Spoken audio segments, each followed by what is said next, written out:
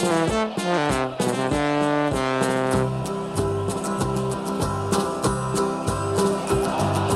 come, blue and white, and we're looking good. You'll be in for a fight, and we fight pretty good. Getting goals is our job, and we get goals good. Looking good, we are Carlisle United. Hello everyone, and welcome to the Brunton Bugle, the best place to get your Carlisle United fix in the podcast world. I'm Lee Rooney. And I'm Mike Booth. On today's episode, we'll look back on last weekend's game as United's unbeaten start to the season came to an end against the Mungie Hangers, and we look ahead to Saturday's game against pre-season favourites Salford City at Brunton Park.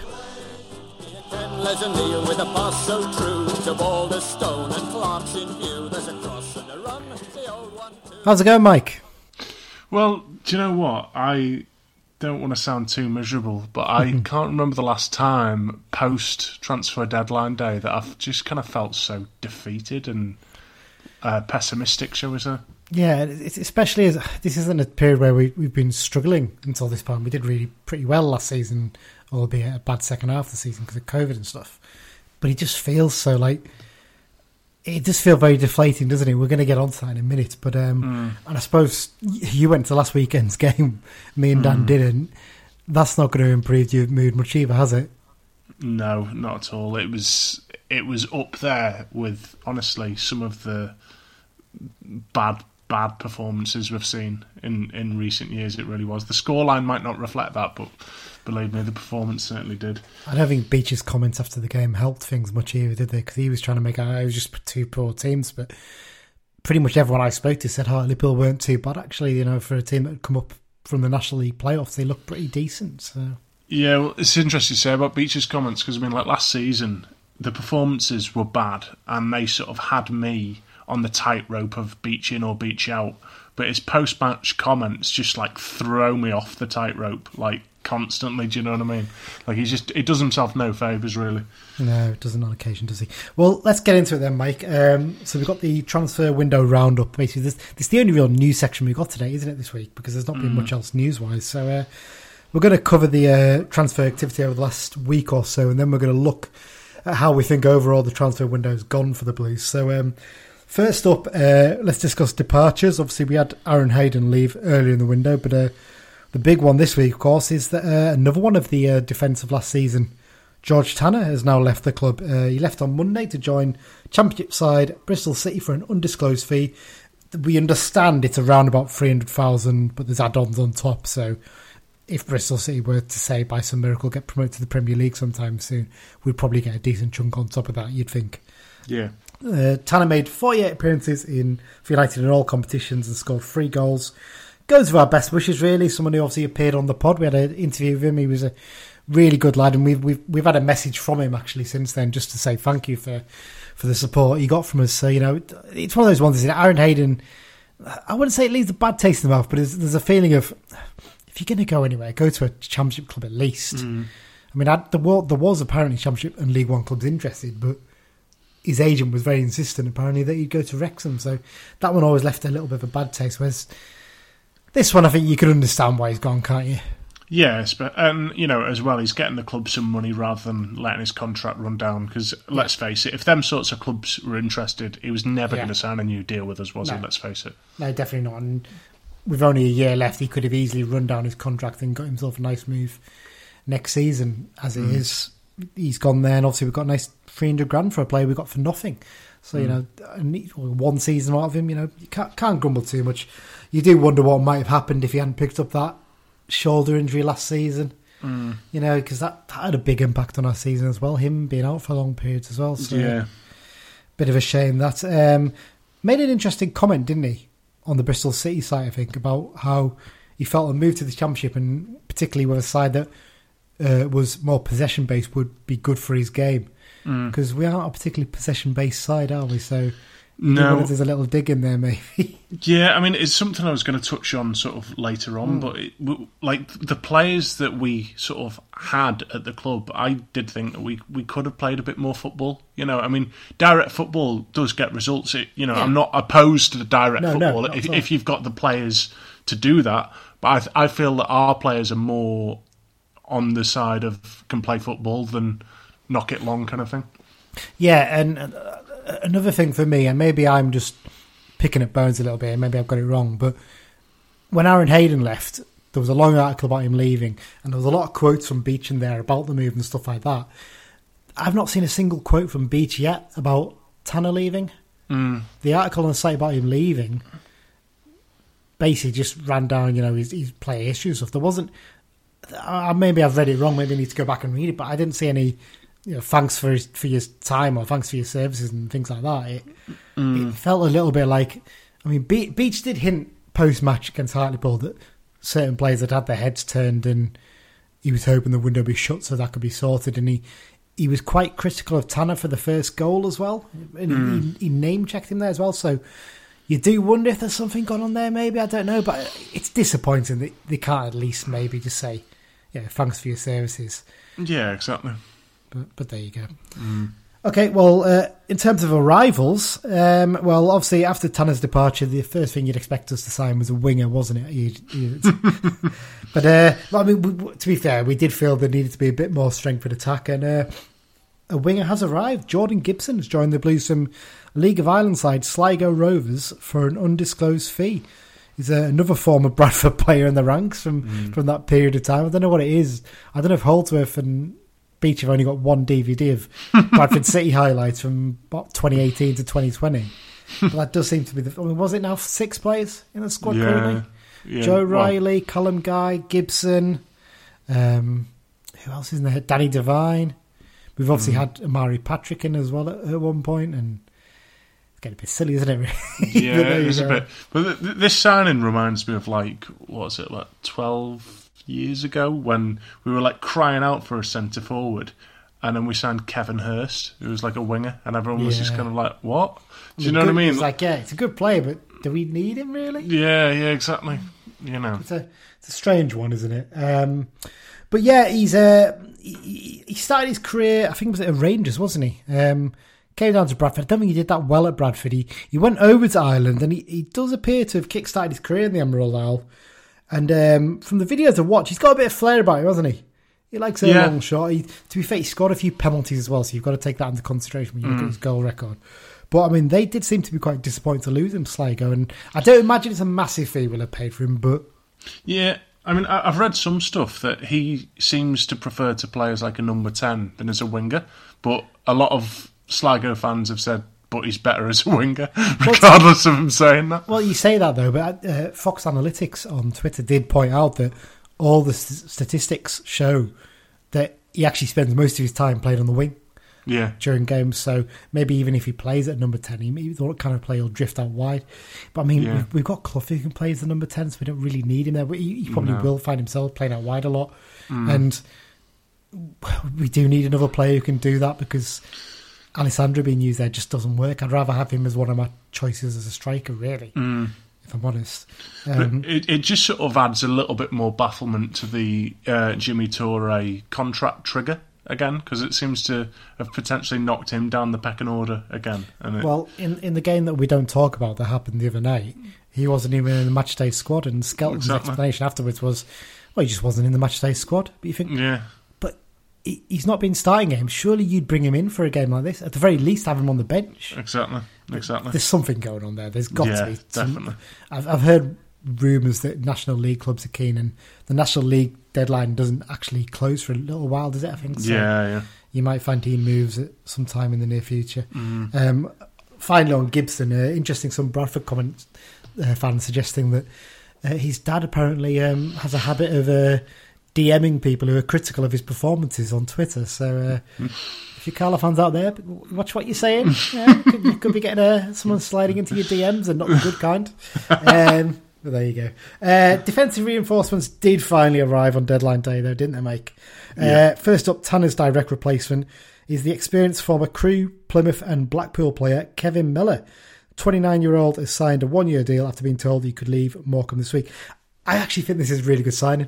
I genuinely think when I heard his name, because there was a few names floating about. There was the McLaughlin brothers, of which I think everyone was like, Connor, please, Ryan, no. There was a few sort of youngsters from Premier League clubs being mentioned and things like that. But this one came out of nowhere because he was contracted to Morecambe still, actually. And actually, other than his time at Bradford, I've always been really impressed with him. Well, I mean, to be completely realistic, George Tanner has obviously gone to the Championship. He is a Championship quality player. We are not going to bring in a Championship quality replacement, are we? Let's face it. And he seemed to be a solid enough player for Morecambe in promotion season, and he's another experienced head which we don't have a ton of at the minute. He's got 3 promotions from League 2 under his belt, hasn't he? He did it Plymouth, Blackpool, and with Accrington. Morecambe. Crew. Did he go with Crew? I think he might have done it at Crew early in his career. I'm not 100% there. It's happened before if he did. But he's a good, solid player. I don't think he's particularly spectacular or anything, but he's strong. He's a big lad as well when you look at him. So he'll probably offer a threat on set pieces. So that's a big thing. And again, another former Bradford player, so he fits in with our philosophy. Yeah.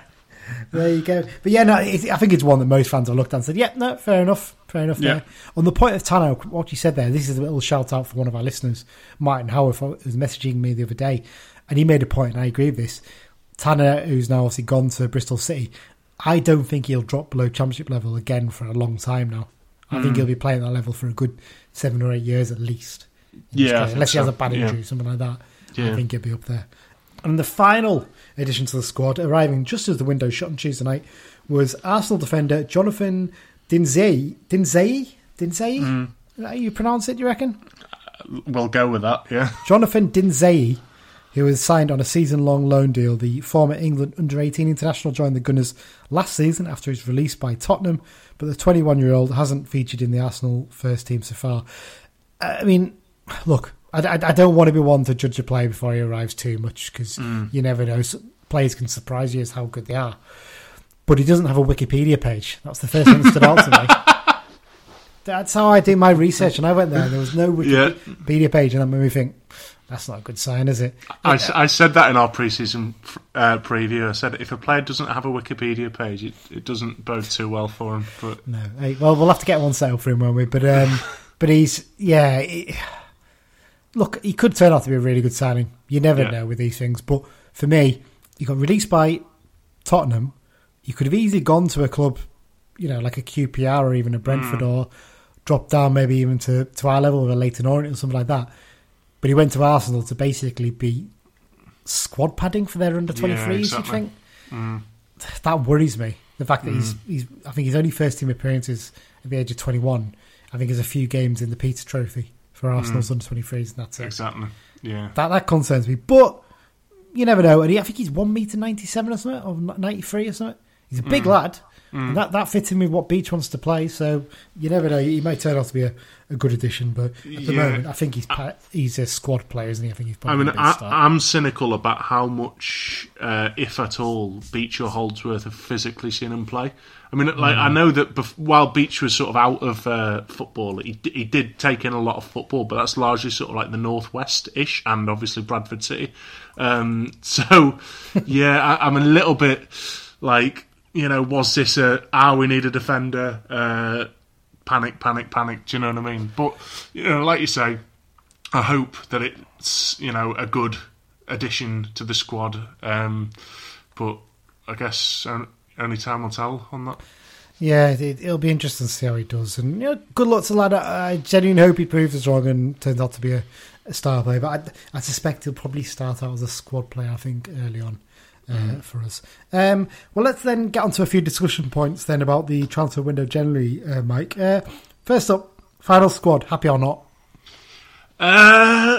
It's hard to just put it into like a one word happy or not, isn't it, really? Yeah. I actually think in the our forward line, I actually prefer that to what we had last season. I think Abrams will get more goals than all of our strikers did last season. I'm not as convinced. I mean, he started well, but I'm not 100% convinced yet.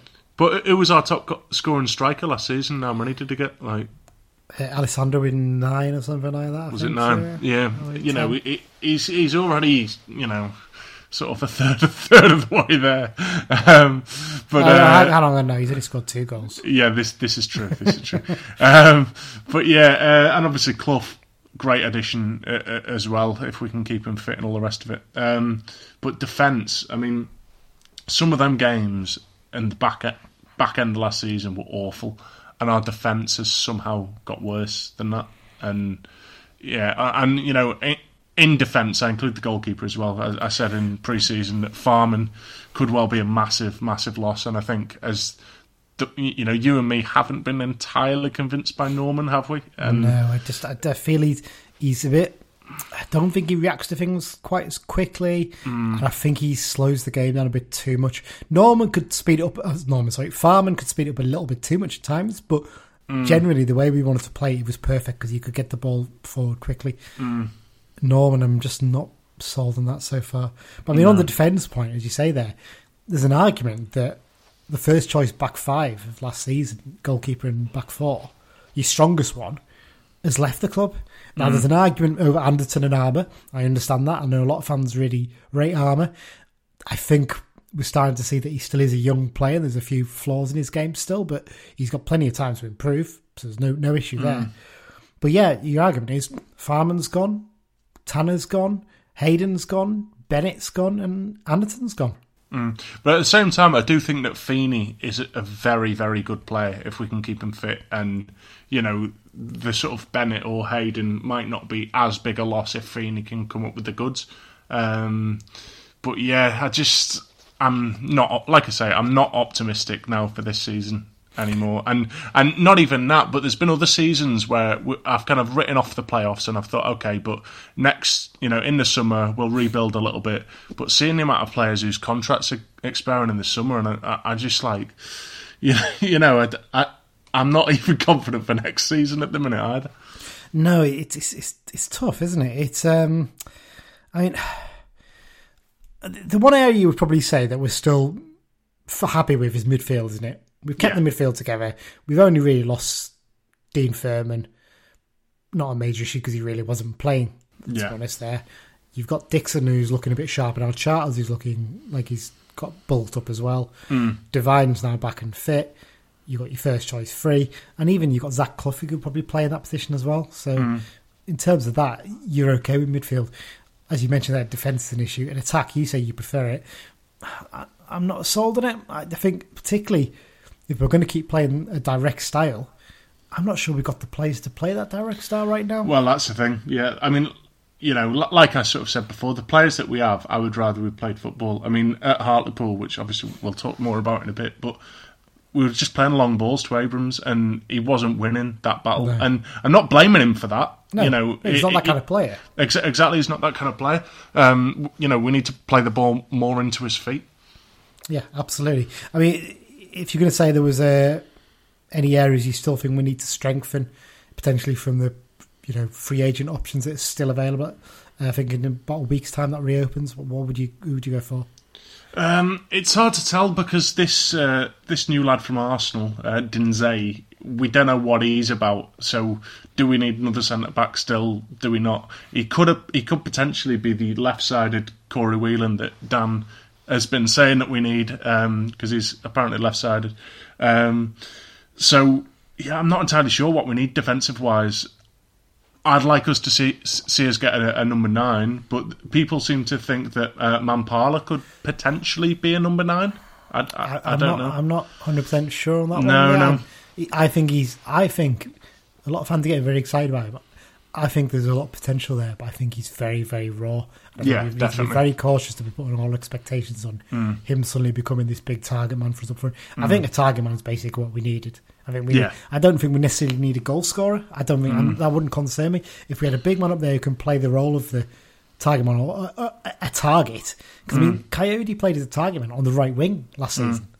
He wasn't playing as a winger; he was playing as a target man on the right, and we'd knock it long to him and pick up the pieces around him, basically, wouldn't we? Yeah, I mean, for me, we haven't had a proper good target man since Iberi. We've had big strikers since then, but they wouldn't be what I'd call a proper target man. And if you're to play that direct football, you need one. And if we haven't got one, we need to play football a different way. Yeah, we're going to get on the topic of our glorious director of football shortly. But first up, I've got to play a clip. Dan sent us a clip of his views on the transfer window and how it's gone. And also, while I'm here, I should point out it's Kelvin Miller we signed, not Kevin Miller. I said Kevin earlier on, so it's Kelvin. I do apologise for that. So here's Dan's views on the transfer window. I've not heard this yet. He just sent me this, so this is what he says. My thoughts on the transfer window. Cack. Our first 11 isn't too bad, but we are incredibly weak once you get past sort of 14, 15 players. I think we've got 8 players who haven't started a league game. Feeney's only started 1 and Charters 2. I mean, these lads could be good players, but it's very, very inexperienced. You know, we've took approximately $500,000 in for Hayden and Tanner, and I think we spent, was it a rumoured 12 grand on Gibson from Sligo. It'll keep the money men happy, but it doesn't seem to be keeping the Brunton Park faithful happy. A very big few weeks in terms of results, and if it doesn't go the right way, you can see the heat certainly turning up on Mr. Holdsworth and possibly even Chris Beach. Well, pretty good assessment, I think, from Dan there, to be fair. Yeah. He's raised good points about the fact that it is a very inexperienced squad now. I mean, I know we're all about developing young players, but there's only so much you can do in terms of that. You've got to have a bit of experience in there. Especially because sort of like an experienced leader type is what we massively missed last year. Do you know what I mean? And it seems like we haven't really learnt a lot from that. Yeah, definitely. Yep, so there you go. Okay, well, let's talk about Mr. Holdsworth there, as Dan brought him up there as well. Do you think he should be holding his hands up? And I'm thinking he's not doing a good job right now as director of football in terms of getting players in and developing the squad? Because as we've both sort of, I think we've agreed, and Dan agrees, our squad is weaker than it was last season. Yeah, definitely. And, you know, it's all good and well if the results aren't going the right way 2-3 months from now, Sacking Beach, but you know, then we've got through like quite a few managers, and Holdsworth is like the constant, you know, and you know, you're sacking the managers, and then we'll get another manager in, and we'll sack him after a couple of years, and you know, Holdsworth is the constant behind the scenes, and yeah, it's just he's more than one to show his face when things are going well, and when things aren't, where is he? You know. Yeah, he's been very quiet for the last few weeks, hasn't he? Actually, it's worth noting that. On the topic of whether he'd sack Beach, I think it's more likely we'll hold on to Beach as long as possible because Holdsworth is the one who's appointed him. Holdsworth never wanted Presley. That's fairly well known, and he was quite happy to bin him off when the opportunity came. Beach is effectively his appointment.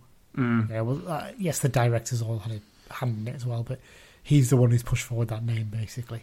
So there you go. I mean, money in the bank's all fine, isn't it? So we reckon we've made at least 500 grand roundabout this summer from Hayden and Tanner leaving. Fantastic, you say. Well done. That's what we want to do as a football club. But where's the incentive for fans to go beyond diehards to games? How hard would it be to invest even 50 to 100 grand of that maybe on bringing in? I mean, yes, I know that every season we run out, 200, 300 grand loss, we have to make up that money. Well, you've made that up. Invest a little bit in the squad and give fans an opportunity, reason to go. Bigger crowds go, you make more money and make back some of the money you've spent.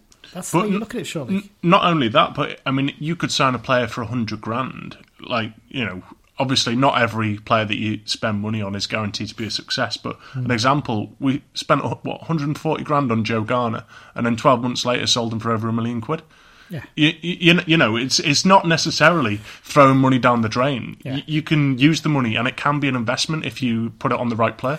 What I would say is, it is a bit of a challenge at the moment, I know, because you've got National League clubs throwing money around like it's confetti, and that has made it very difficult for League 2 clubs. I do understand that, but there's still players out there you could potentially look at. Yeah. There's still clubs looking to sell. I mean, bloody hell, we're looking to sell players. We're not the only club like that in this league. So I just feel that every year they make this mistake and they don't realise that it's you're not giving fans a reason to keep coming back. Beyond the 3,500 or so diehards, they'll go wind, rain or shine. You know, that's the way it is. Yeah. I mean, it all comes back to the old point, doesn't it, about Holdsworth, in that He's there to do a job for EWM and now Pure Pay. I mean, the club will argue it's not ring fenced anymore. It's a club job. But at the end of the day, he was put in that job by them to watch the pennies, essentially, to make sure the players were signing in a particular way.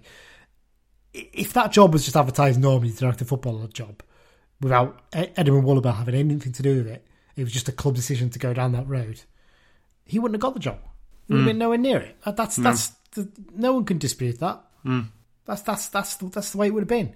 Mm-hmm. I mean, he seems to spend half his time going on about bloody football kit deals and bloody sponsorship deals. That's not what director of football does. Tweeting his commiserations to the Wales manager after they got knocked out of the Euros. Don't forget that. I mean, that was just nonsense. Yeah. The amount of time he seems to spend hijacking stuff with club media on the club media side to promote stuff he wants to do. Happy birthday, Andrew. That video is one of the most cringeworthy things I've ever seen in my life. But yeah, I mean, like I said, do you see David Flickroft, who's doing the same job at Port Vale? Do you see him banging on about we signed a new kit deal with Villarreal and stuff like that? You don't. That's a commercial manager's job. Yeah. If you want that job, go for the commercial manager's job instead. Yeah, that's the thing that. I don't know. He's stuck in the job, isn't he? But we're not going to be getting rid of him anytime soon. And no, like you've mentioned there, he makes sure he rubs up Andrew the right way. He doesn't need to keep him. Yeah, he does. Happy too. So, I think we could go on about that one all day. So let's move on. I think we're basically in agreement that as it stands, it looks like we look a lot weaker than we did last season. Yeah, definitely. And it doesn't bode well for making the playoffs potentially, because we're relying heavily on Clough staying fit, basically. Yeah. That's what we're going to rely on. And Beach hopefully changes his tactics to actually get the best out of Clough instead of just constantly going direct all the time. But not just Clough as well, but I think like Feeney, like I say, could be key to our season, and you don't want to be dependent on too many players who have had injury problems. Yeah. You don't want to be dependent on one, to be honest with you, but yeah. That's very true indeed. Well, let's get on to the match review then, Mike. So we're going to look at the Hartlepool game here. Hartlepool 2, Carlisle United 1. United's unbeaten in the start of the season, came crashing down this weekend at Victoria Park in a game where I think it's fair to say the performance was as much of a concern as the result, wasn't it? Yeah, I mean, for me, I think the performance is worse than the result reflected. I actually looked before, and you remember that awful 3-1 away defeat to Accrington in 2015, where that was one of the most gutless and pathetic performances I've seen from Carlisle. That was the one where Keith Curle talked about male genitalia in his post-match interview. It's funny, because a mate of mine mentioned that at the weekend. You know, Arsenal got beat 5-0 at City the weekend, and some of their fans were staying there at the end to applaud the team off. I'm thinking, God, imagine if those players had done that in the Accrington game. Yeah. It would have been bizarre if we'd applauded them off after that. It's weird. Yeah, sorry, Mike, go on. But that Accrington game, we had 3 times as many shots on goal and 3 times as many shots on target as we did against Hartlepool on the weekend. We had 15 shots in that game, and then... Yeah. Genuinely surprised me, because... Yeah. Blimey. And I you don't think about that, do you? Really, there must have been some bloody awful shots, though. Yeah. But still, I mean, like you're absolutely right there. 5 shots. I think I put 1 on target, but I think it's actually 2 on target, wasn't it? I think there was a header from. We didn't test the keeper. Put it that way. Basically, I don't think we had a shot on target after Clough's goal, did we? From that point onwards, there wasn't a single shot we had on target. No, I don't think so. And that was down at your end for the second half, wasn't it? So. Yeah, I'm going to have to play this clip, Mike. You sent me a clip at the final whistle. And because Mike sent me a few WhatsApp notes. We weren't able to, I didn't have time to put them all together into a thing, but I did enjoy this one that you sent me.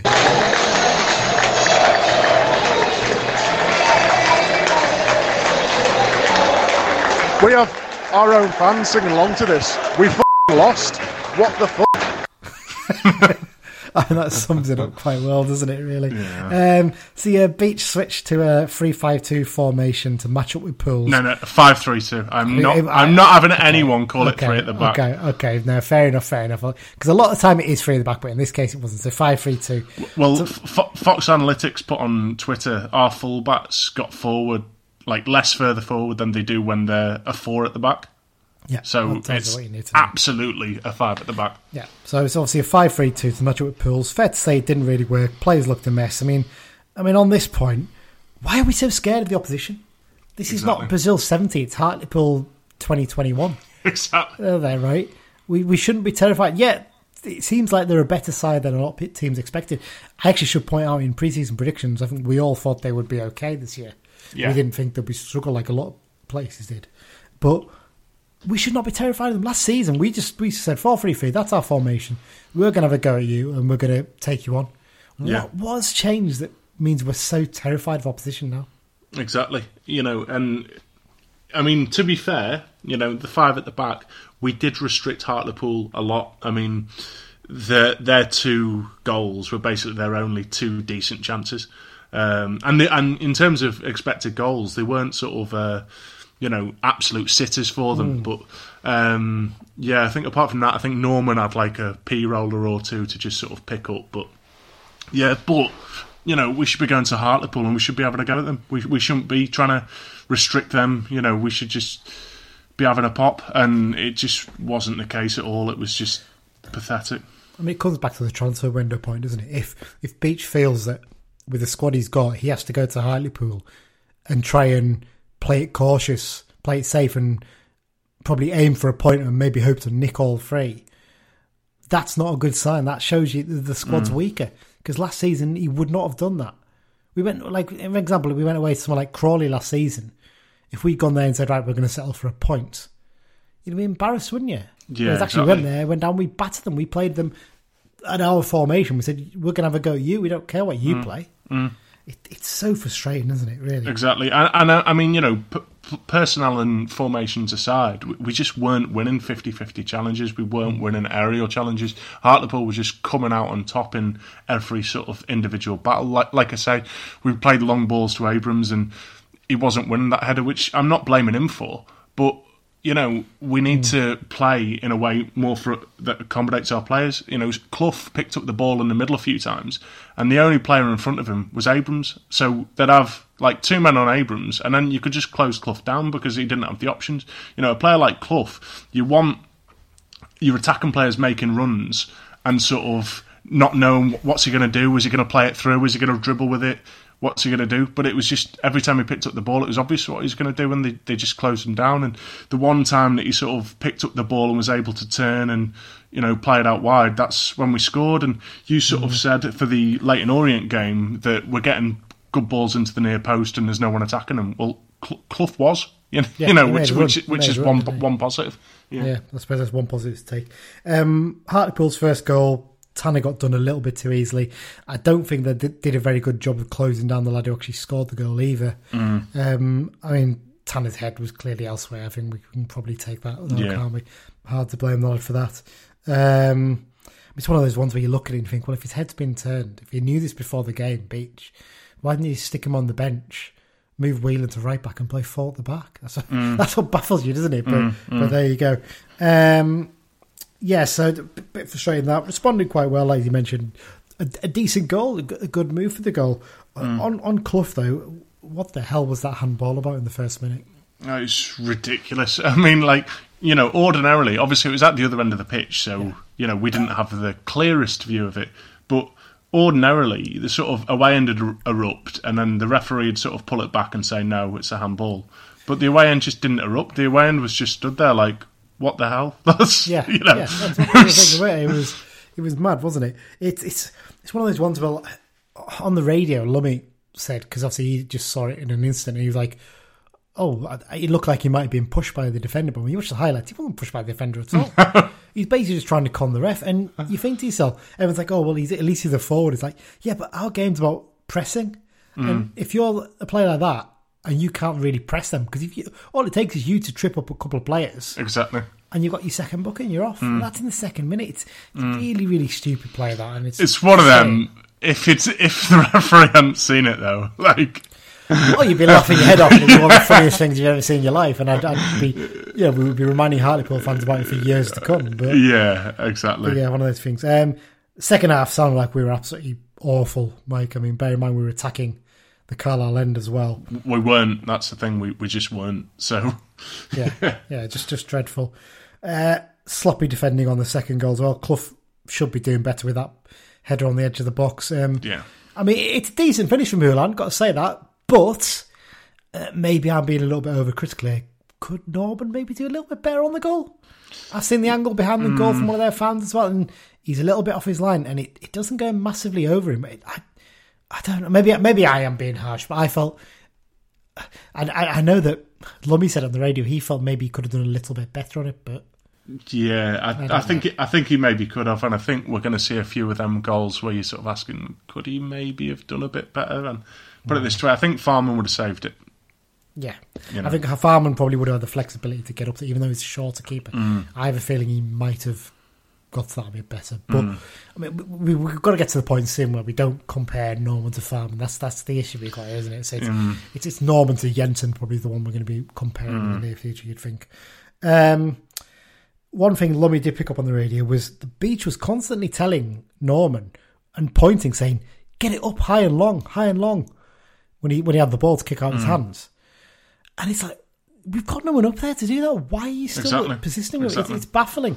Because, I mean, Lummy said on the radio as well, and James, that, Gary Liddell, he's not the best in the air. So I don't think Liddell's that bad in the air. I don't think I ever thought to myself, he gets dominated by big players. His problem was he was a little bit overconfident sometimes with the ball, basically, and sometimes a little bit weak in terms of his strength. But Airey actually generally won a fair bit for us, I felt. So yeah, I have to say as well, when we brought Young on, Liddell did a proper sort of League Two centre-half against Premier League loanee defensive performance. He had a little bit of his shirt, just a little nudge here and there, which is sort of exactly what you want. But I mean, Young looked pretty lively when he came on, and I've said it before. There were times last season, weren't there, where like Patrick would have a few good games, and he was the one who you'd say, right, he has to be starting every week, or Coyote would, or Alessandro would, or whoever. None of our forwards have put that stamp down to say, I need to be starting every week. So we should just rotate until one of them puts down that stamp and say, right, you're in the team, and then just keep rotating until... Abrahams has probably been the closest, hasn't he? I think Abrahams has been solid so far, but not spectacular. That's the key thing. Yeah, but which is probably what we need, actually, to be fair. So I'd imagine he's one he's going to have a good run of games now. Yeah. So it's one of those things, isn't it? I think we're sort of in agreement. We'll probably touch on the match preview a bit, but we just need to start adapting our tactics to the squad we've got now and not the one we had 12 months ago, don't we? Yeah, well, I mean... You're right, them long balls to Coyote, like you said before, even if he didn't win the header, we'd sometimes win the second ball and all the rest of it. But, Abrams just, he's not going to win the header, and he's not going to put in enough of a battle for the header for their centre-half to not win it cleanly enough to give it to a teammate. Do you know what I mean? He's shown he's good with the ball into his feet, hasn't he? That's what you look yeah, for. Definitely. And that's what we need to do and to utilise, but... Yeah, it's just we can't do a lot about the personnel, but what we can do from here on in is change the way we play, and I think that's what we need to do. Yeah, definitely. Before we finish up on this bit, Mike, got to mention a bit about the fans' behaviour at the game. It was a good away following. Around about 1,000, wasn't it? A big crowd, 6,000, which was good. I mean, I've heard a lot of people saying that the Hartlepool fans, home fans, were some of the best home fans they've seen at this level for a long time. They were absolutely brilliant. And what was funny, because like a lot of them like had no shirts on and all the rest of it, and they were like giving it beans. But like on the front row, there was this like grandma who looked like in her 60s.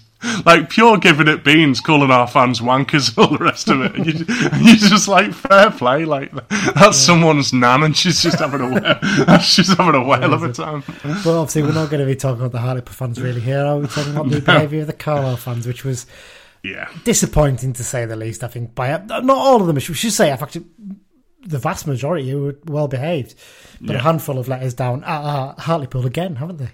Yeah, obviously. Trashing the disabled seats and all the rest of it. There's no need for that. It's happened before there, and it's like, but I think some of them sorts of away games bring out them kind of Carlisle fans. But I mean, my disappointment from the Carlisle fans, which we can't gloss over this, was that when Clough scored, they were singing Zaki Zaki Clough, Zaki Clough, Zaki Clough, and I think we're better than that. Like terrible chant, isn't it? Exactly. A name like that, you could have like All You Need Is Clough by the Beatles, Clough will tear you apart. Yeah, Again. Or It Must Be Clough by Madness or something. We're better than that, surely. Yeah, I'm 100% agree with you on that one. That's a very fair point.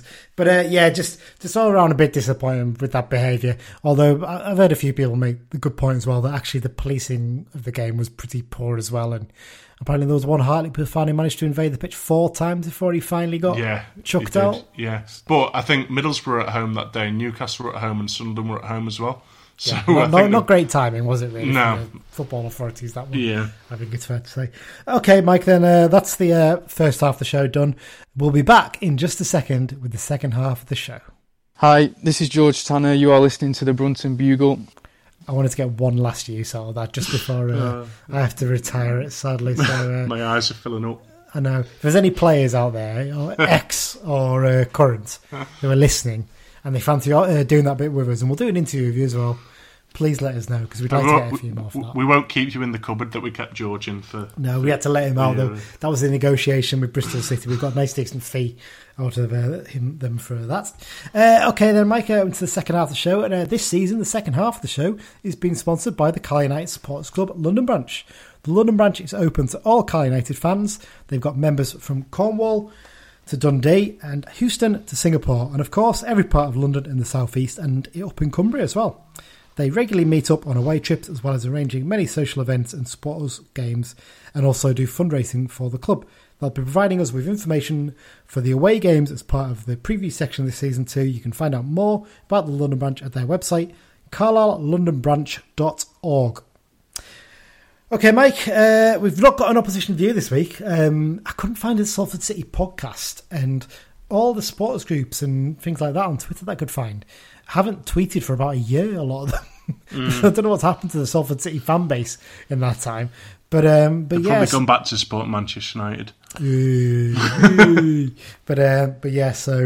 So haven't got one this week. But to be honest, we were so busy with the transfer window roundup bit that it would have been difficult to fit it in this week anyway. So let's look ahead to the game this weekend, Mike. Referee for this game is Martin Coy. It's his 5th season as an EFL official. Last season he took charge of 32 games, handing out 86 yellows and 5 red cards. He refereed United 3 times last season, the 3-2 home win over Colchester United, the 1-0 win over Exeter, and the 1-0 defeat to Bolton Wanderers. And you might remember the Bolton one.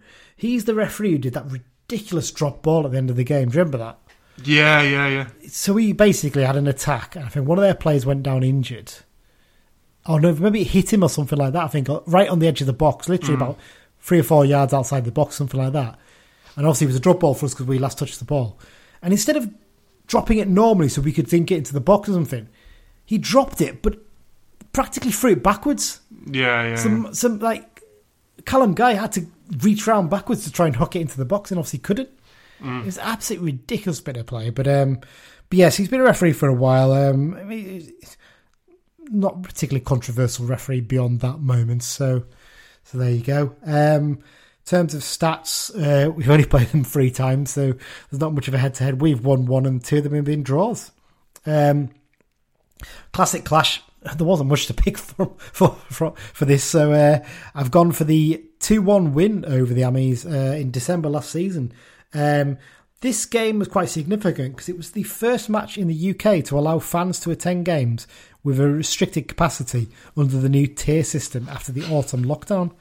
By virtue of the fact that it was a 7 o'clock kickoff, this was the first game that fans actually were allowed back in for.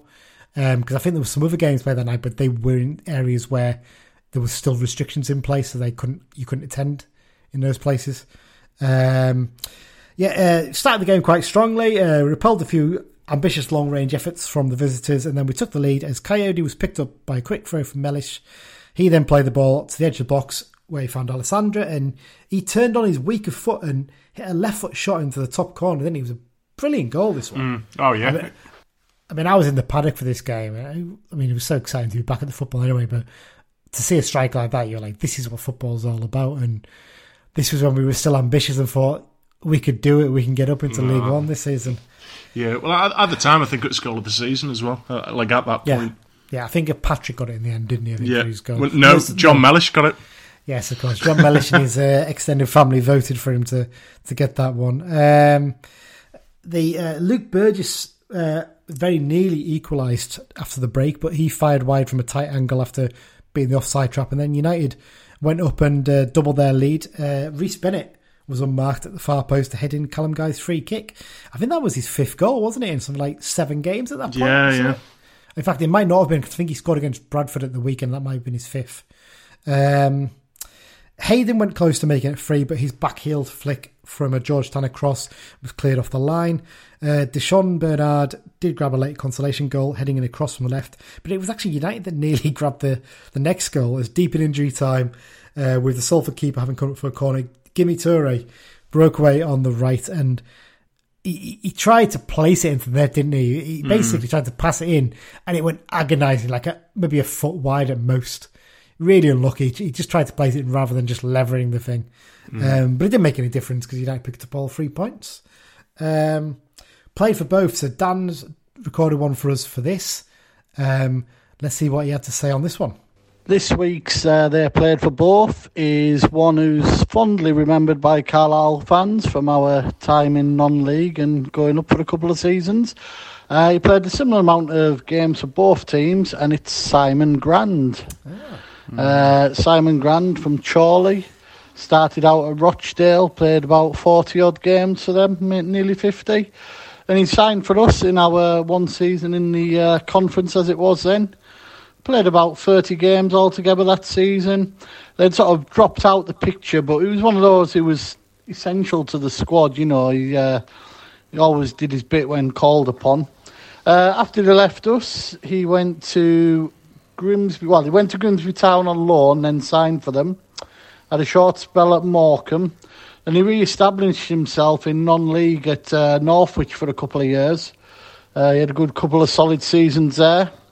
Moved on to Fleetwood, had a loan at Mansfield, had a loan at Aldershot, before 2 very good seasons at Southport, where he scored, I think it was 11 goals in 83 league appearances.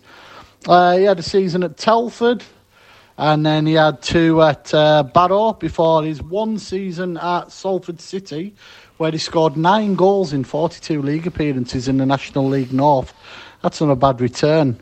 He then did a year at AFC Fylde, and he then moved on to Chester, where he still plays now, and I think he's played over 100 league games for them.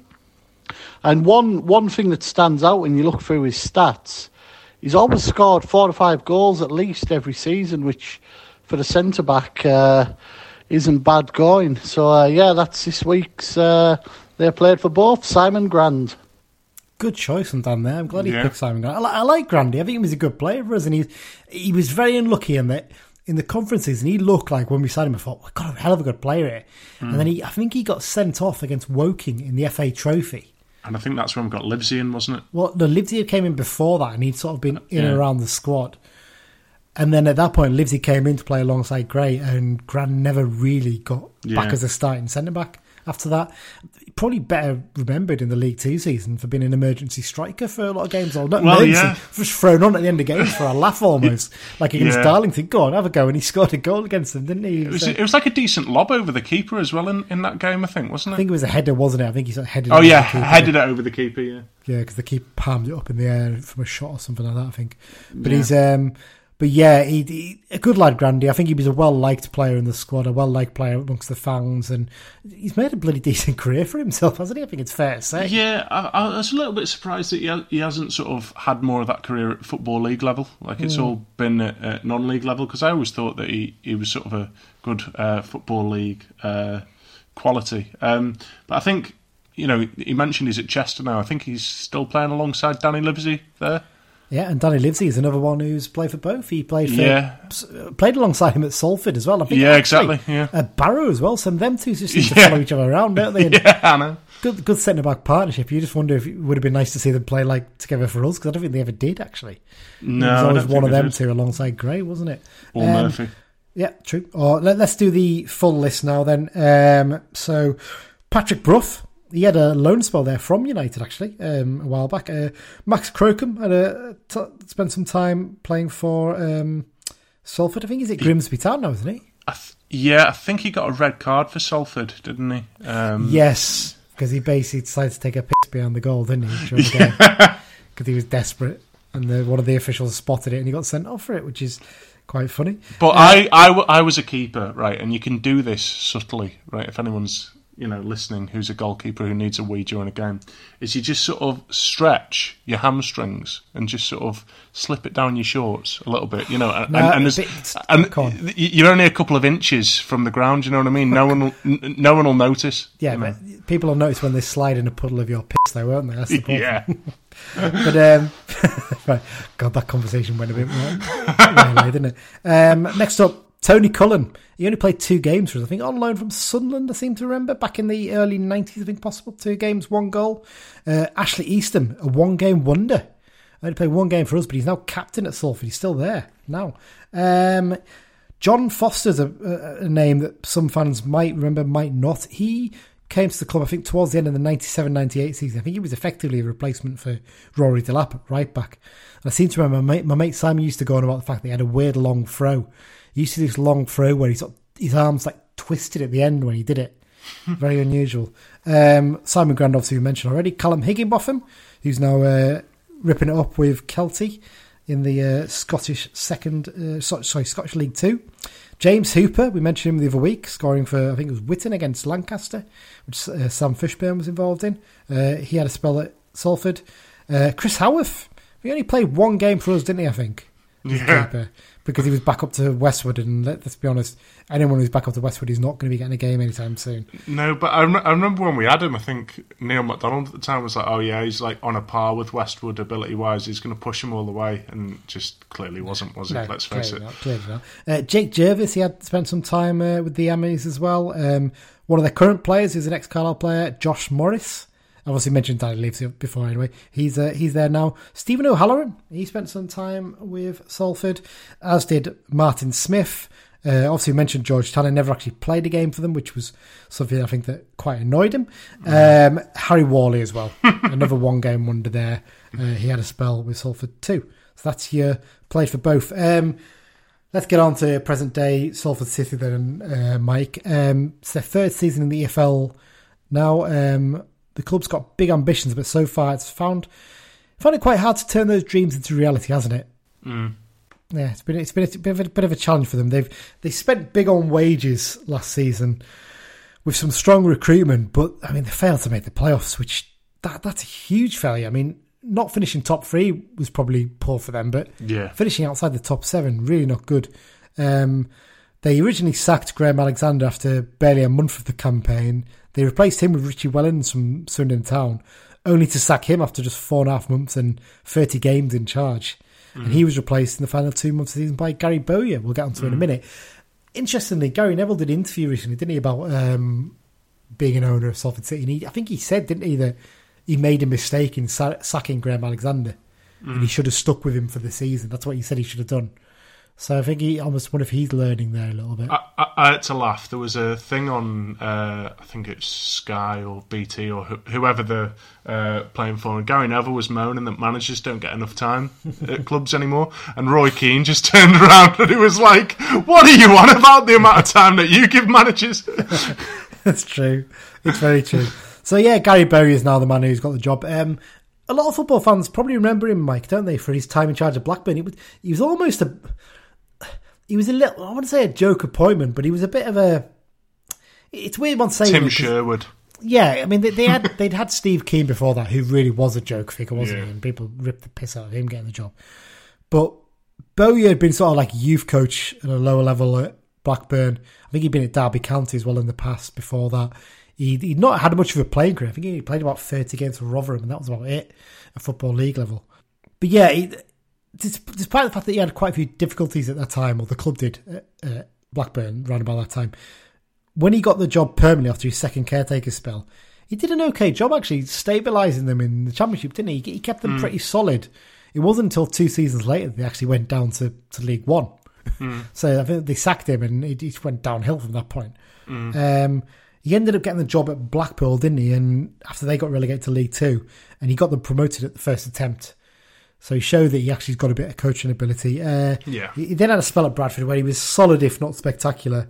Took on the Amis job originally as a caretaker until the end of last season, and he appeared to have basically said he didn't want the job full time and left. Because I think he'd been coaching at Derby County at that point, hadn't he? For a while, and he came in to help them out. And then suddenly over the summer, they just announced, oh, he's back. He's now permanent manager. I've heard some whispers that apparently they were keen on Mickey Mellon from Dundee United. And then as soon as he got the chance to go back to Tranmere, he took that. And at that point, they were like, oh, what do we do now? And they basically just went back to Bowyer. They just didn't seem to know what to do from what I've heard. Could be wrong, that I don't know. But yes, he's now their permanent manager. And as you expect, promotion's the aim for them this season, isn't it? I mean, they've not made that many eye-catching signings this summer. I think you did them in the pre-season preview, didn't you? Yeah, I think McElhenney was he signed in the summer, or was that? He was signed in the summer, yeah. You're the one who said last season he doesn't score many goals and he's not going to do much good at Oldham. And I said I think he'll be a good player, and it turned out I was right, of course. But yeah, they've not made as many eye-catching signings this summer, I suppose you'd say, but they're still spending big in terms of wages, aren't they, to get McElhenney from Oldham and a few other players from other clubs as well. And I've picked McElhenney out, the star man. He was the main goal threat for Oldham last summer. I didn't realise he's 29. I thought he was about 24, 25. Yeah, me too. But he's not young. He's the problem was he was at Everton for forever, wasn't he? Yeah, he started at Everton's academy, and he had half a dozen loan spells where I think 8 goals in 18 games at Oxford, they were all pretty meh, really, weren't they? There wasn't really much to get excited about in terms of what he did in those loan spells. Then he went to Fleetwood. He did okay at Fleetwood, but he didn't really pin down a starting spot there. Again, had a couple of loan spells. Joined the Latics last season, and he impressed, scoring 17 goals in 40 appearances. That earned him his move to Salford after he turned down a new deal at Boundary Park. He's a good player, isn't he, Mike, basically? He looked a decent player for Oldham last season. And he's one of those players you actually look, obviously, as I mentioned there, he's 29. He probably should have dropped down to League Two a bit sooner, shouldn't he? Really? Yeah, it probably definitely would have helped his career, I think, a little bit. Yeah. Other key squad members I picked out. Don't know if you agree on these, Mike, but I think Ian Henderson is one, obviously, that stands out. He was a really good player at Rochdale.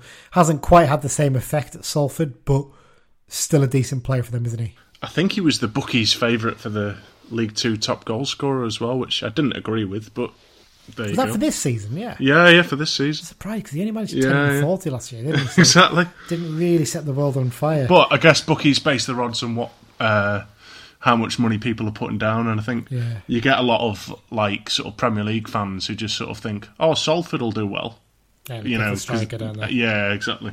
But yeah, he's not getting any younger either. I think he's 35, 36 now, so he's coming towards the end of his career, you'd think. Other ones I picked up, Matty Lund, they signed from Rochdale in the summer. He's a midfielder. I think he scores quite a few goals, doesn't he? So he'll be a good player for them.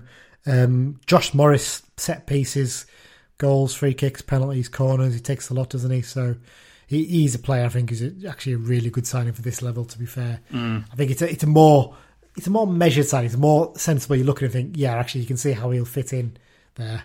In defence, they've signed a new keeper. Tom King's come in. He did pretty well at Newport last season. Scored a goal for them, didn't he, with a long kick?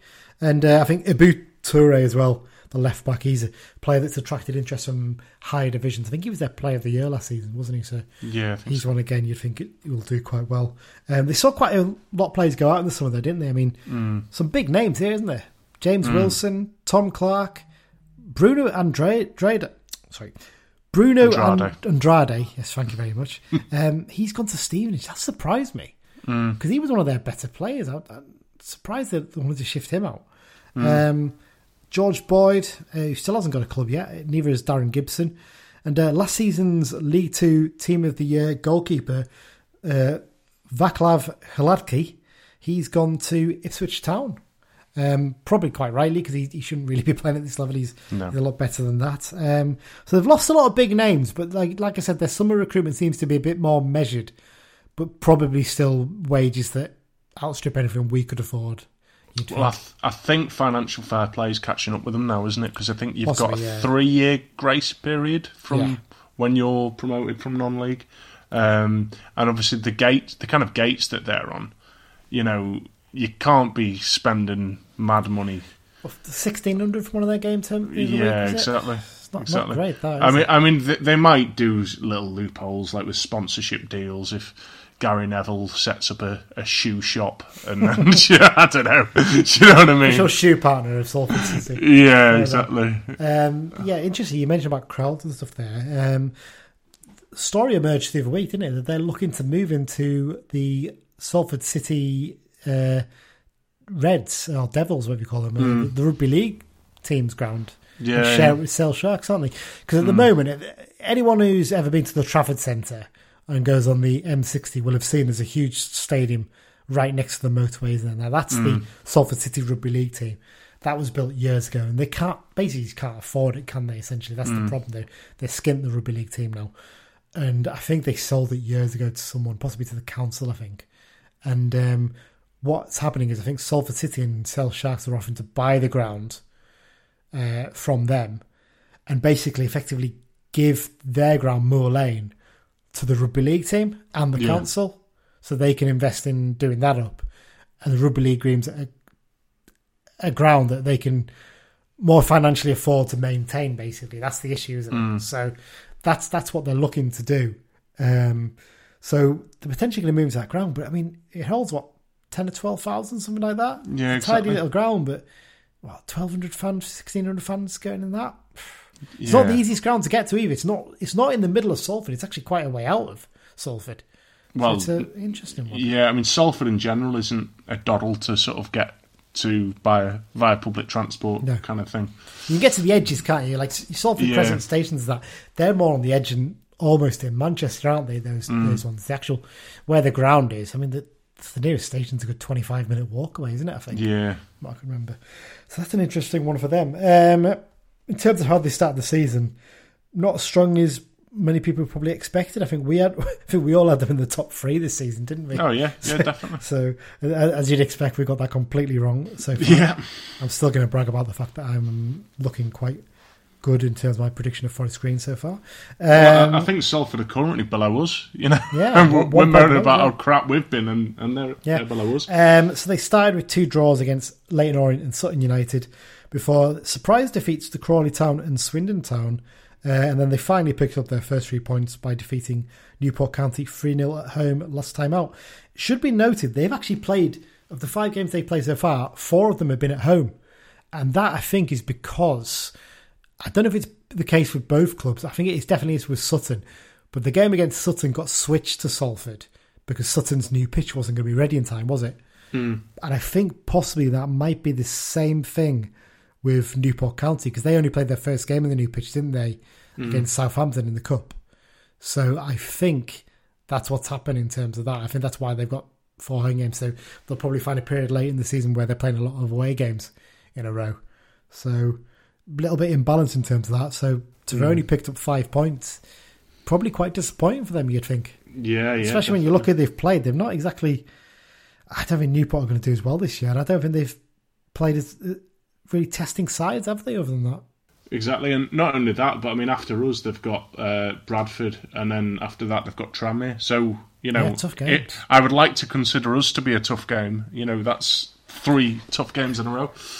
When you look at it, this game actually, for both clubs, is a big game, isn't it? Because for us, we've got a run of easier games coming up, haven't we? We'll touch on that in a second. But for them, they've got a tough run coming up. Both teams want to go into good form into those games, so you'd imagine actually both teams would be desperate to get 3 points. It's got 0-0 written all over it now, hasn't it?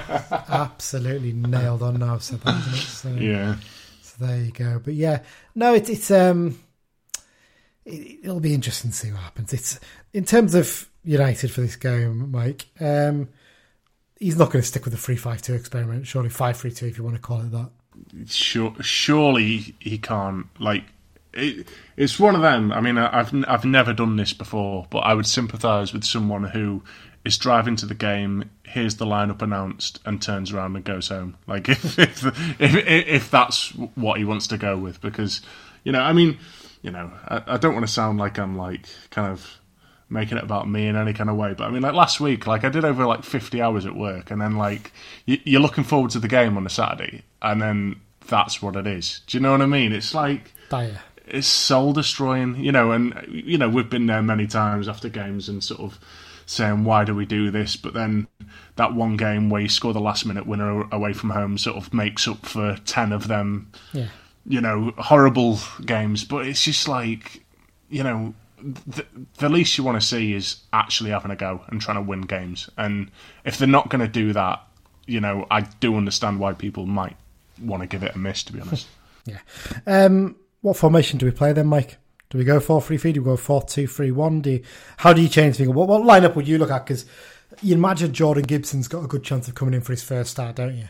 Yeah, I mean, I wouldn't mind the 4-2-3-1, to be honest, to get the best out of Clough. But, like I've said, if you want to sort of play a system that gets the best out of Clough, it's not all about the formation, it's about how you play the ball, and you need to keep it on the deck as well. So would you go 4-2-3-1? Who would you pick? What's your 11 going to be for this game? Would you go with? Well, you see, right, this is something that sort of hasn't been mentioned a lot, but I would... So, the back four kind of picks itself at the minute. You're a big fan of Feeney, though, so would you go Feeney for Whelan? Or would you put Whelan at right back? You'd imagine Mellor's going to start right back, surely, if you bring a player like him in. You'd think, surely. How much football has he been playing? How fit's he going to be? I think he's played a few games for Morecambe at the start of the season. Yeah. I guess, back four depends on fitness largely. And there wouldn't be too... As long as it's four at the back, I'm not going to be saying, why is he playing in the defence? Why, I'll let that sort of pick itself. But the sort of midfield, I would play Guy and Mellish as your sort of two, with Guy sitting and Mellish is like box to box. Clough in the hole, and I would put Riley on the right wing. You're obsessed with Riley on the right wing, aren't you? You always mention this. For me, you can't not have him in the team. Yeah. And I think Mellish will cause Salford a lot of problems.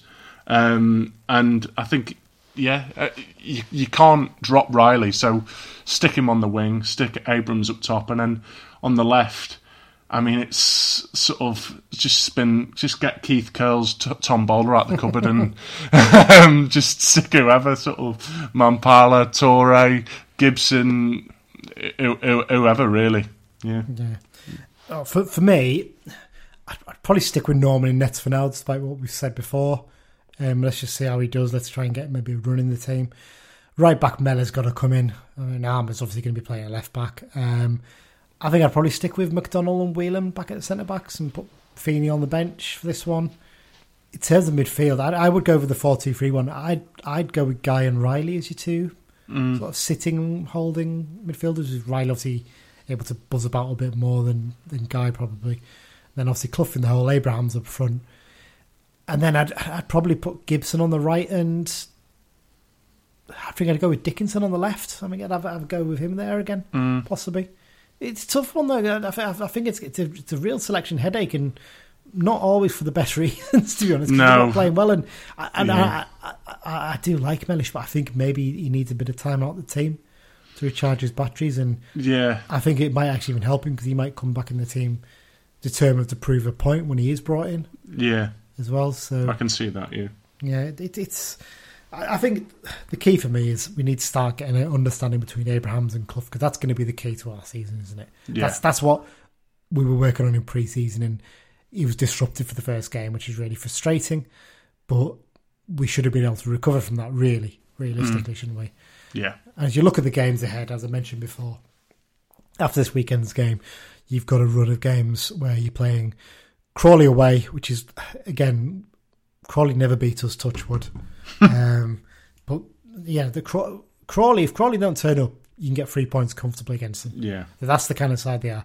Then we've got Scunthorpe at home, who are probably doing a little bit better than you expect so far, but still, when you look at their squad, we should be beating them. Yeah.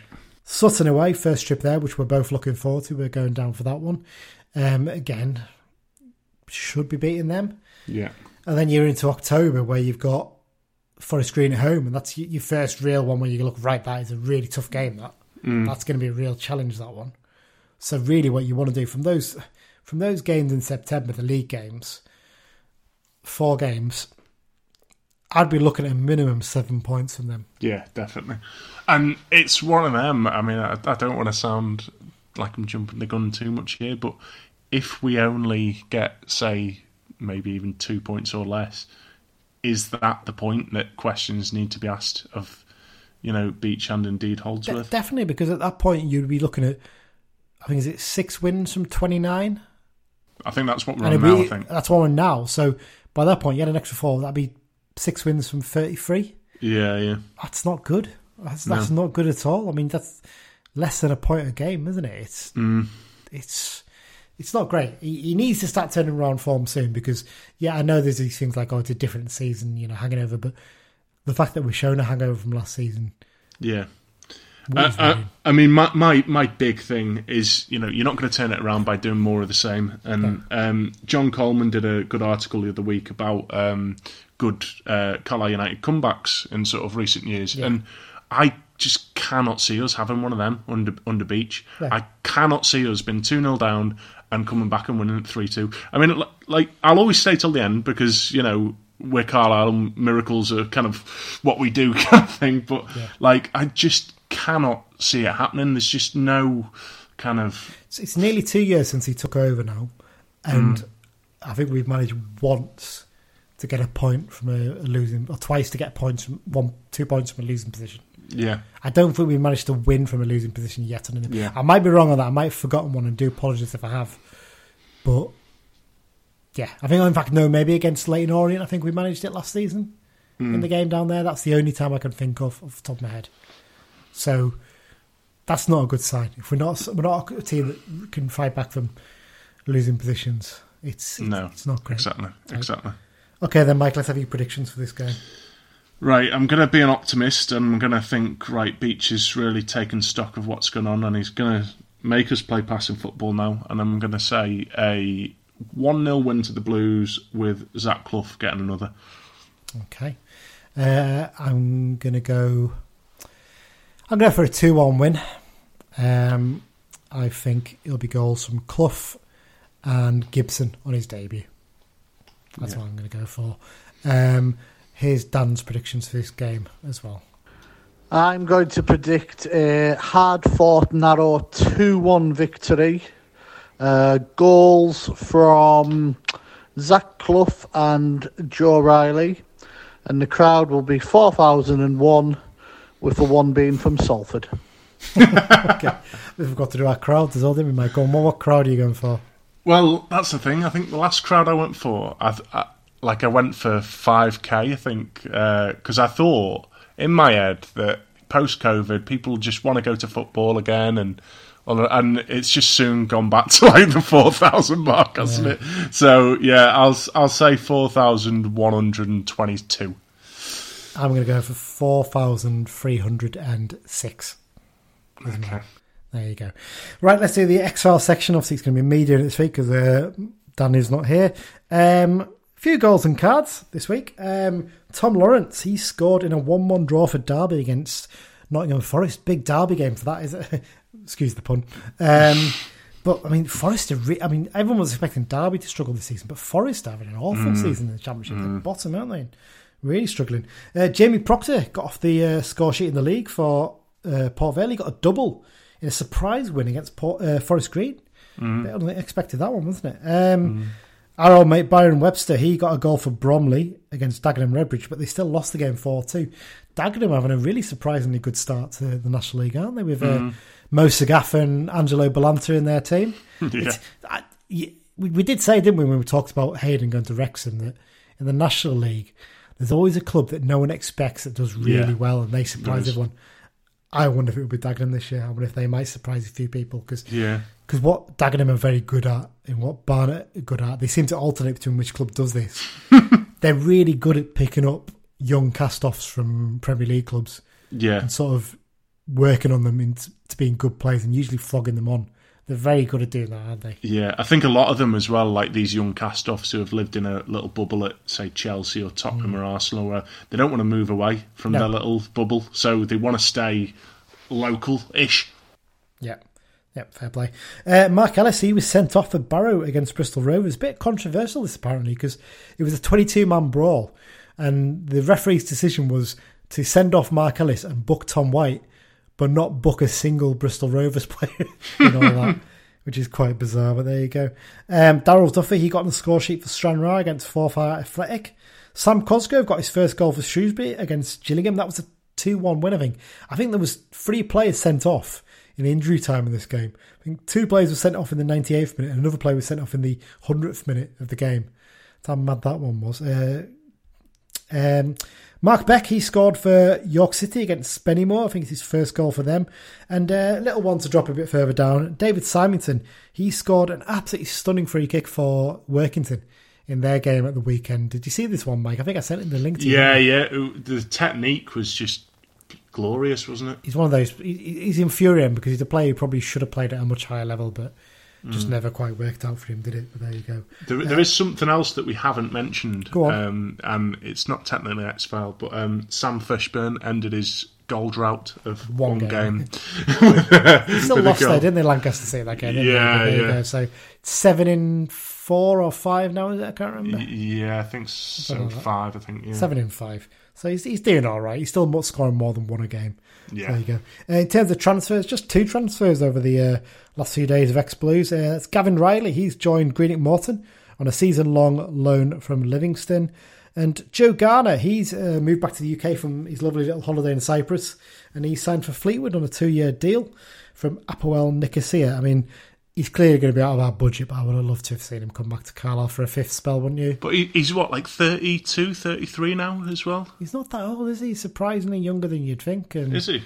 Yeah, I think. Sorry, I mean, he's not that old in terms of 32, 33. You'd think he'd be 35 by now, wouldn't you?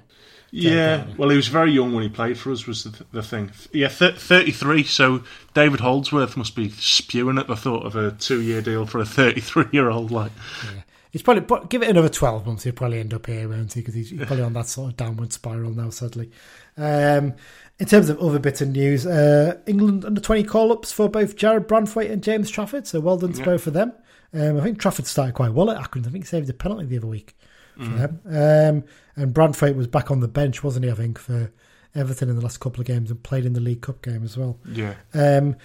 Your mate, Mike, the one you trained up, Liam McCarran, he made the Leeds bench against Burnley for the first time. That's the first time he's made the first team bench for them. Yeah. Doing pretty well, isn't he, by the sounds of things? Yeah, next stop, England World Cup squad, even though he's doing the Scottish under-21 route at the minute, he'll switch allegiance. Yeah, do you think? Yeah. It's coming home. Okay, fair enough. But he plays a left back now, doesn't he? Mostly for them. Well, left wing back kind of thing. Yeah, it's It's very flexible in Bielsa's formation. Yeah. And just the one last little bit, there was a bit of talk that Carl Dempsey could be set to leave Gillingham, but he's stayed there despite a couple of bids from Charlton. Yeah, Steve Evans, I think, said that the bids were laughable or something. I can't remember his exact words, but yeah. Well, that's rich coming from a man with his past behaviour, isn't it? I think it's fair to say. And that's it, Mike. That's the end of today's episode. Thanks once again for joining me. Really appreciate it. Thanks once again to our sponsors, the London branch, for supporting us this season. Just a little reminder to everyone to subscribe to the podcast wherever you get your podcasts. All the good apps, basically. So your Spotify's, your Apple Podcasts, your Google Podcasts, your Acast, things like that. You know, any podcast app like that, you'll find us there. If you can't, search for Brunton Bugle. If we don't come up, let us know, and we can try and get ourselves onto that podcast app, and you can listen to us from there. Also follow us on social media as well. We're on Facebook, we're on Twitter at Brunton Bugle, and you can email us bruntonbugle@gmail.com. We're also on the Be Just and Fear Not Facebook group. We're also on the message board at thecompanies.net. You can find us all there, and you can always leave us comments. The world map of listeners, Mike, and I can't remember if I said last time one of the new ones. I think I did with Dan, didn't I? I said Croatia. Yeah. Well, I think someone's doing a little bit of a tour around the Balkans. Oh. Because we've had a couple of listens now in Albania. Oh. We have the Albanian Blues following us, so thank you to them for listening. I think that's the only new country, actually, looking at the map. Still very consistent in terms of our listeners all around the world, all the usual places. We've got some listeners in Vietnam again. We've got quite a few listeners there, actually, for a while now. So thank you to the Blues who are listening out there. If you drop us an email, because we get a lot of listens from Vietnam, so if you drop us an email, we'll give you a shout-out on the podcast as well. In terms of upcoming episodes, Mike, obviously we'll be doing an episode next week to review the Salford game and preview the trip to Crawley, which I don't think any of us are going to, are we? I don't think there's anyone. No, we've done our bit. We've been to Crawley once, and we never need to go again. We'll be doing an episode the week after that for the game against Scunthorpe. For the Sutton game, I'm not sure what we're going to do with that one because I'm actually away the week of the Sutton game up until that. So we'll look at how we do it. I might put together a quick episode on the Saturday night after the Scunthorpe game and do a little preview based around that. We'll do a special episode, won't we, for the Sutton game because we're travelling down on the train. Yeah. Not looking forward to that in one sense because I get back from Barcelona at about 10:30 the night before, and then I've got to be up to go and catch a train from Lime Street at about 9 in the morning. So that's not going to be a fun one. I can see that can be a bad day out. So, but it's one of them that if we come back from a couple of goals down and win or whatever, it's all totally worth it. But like I say, that's not going to happen, is it? Let's hope it's more Wimbledon away than Barnet away in terms of London trips. But yeah, we're going to work on a few more specials as well. Dan's CSE 11 episodes out. We've had a lot of really good feedback about that. People have really loved us talking about players from the past. We're going to record mine hopefully in the next week or two. You're going to put yours together, aren't you, Mike, as well? Yeah. Have you been working on that, I hope? Yeah. Yeah, good stuff. And John Coleman has agreed to do one for us as well, so we're going to do one with him on his favourite team, which is not just going to be 11 David Currys, as he wishes it was. But he's already sent me over, actually, to good squad he's got together there, so we'll see how that goes. Mike, once again, thank you for giving up your time, and thanks everyone for listening, and up the Blues. Up the Blues.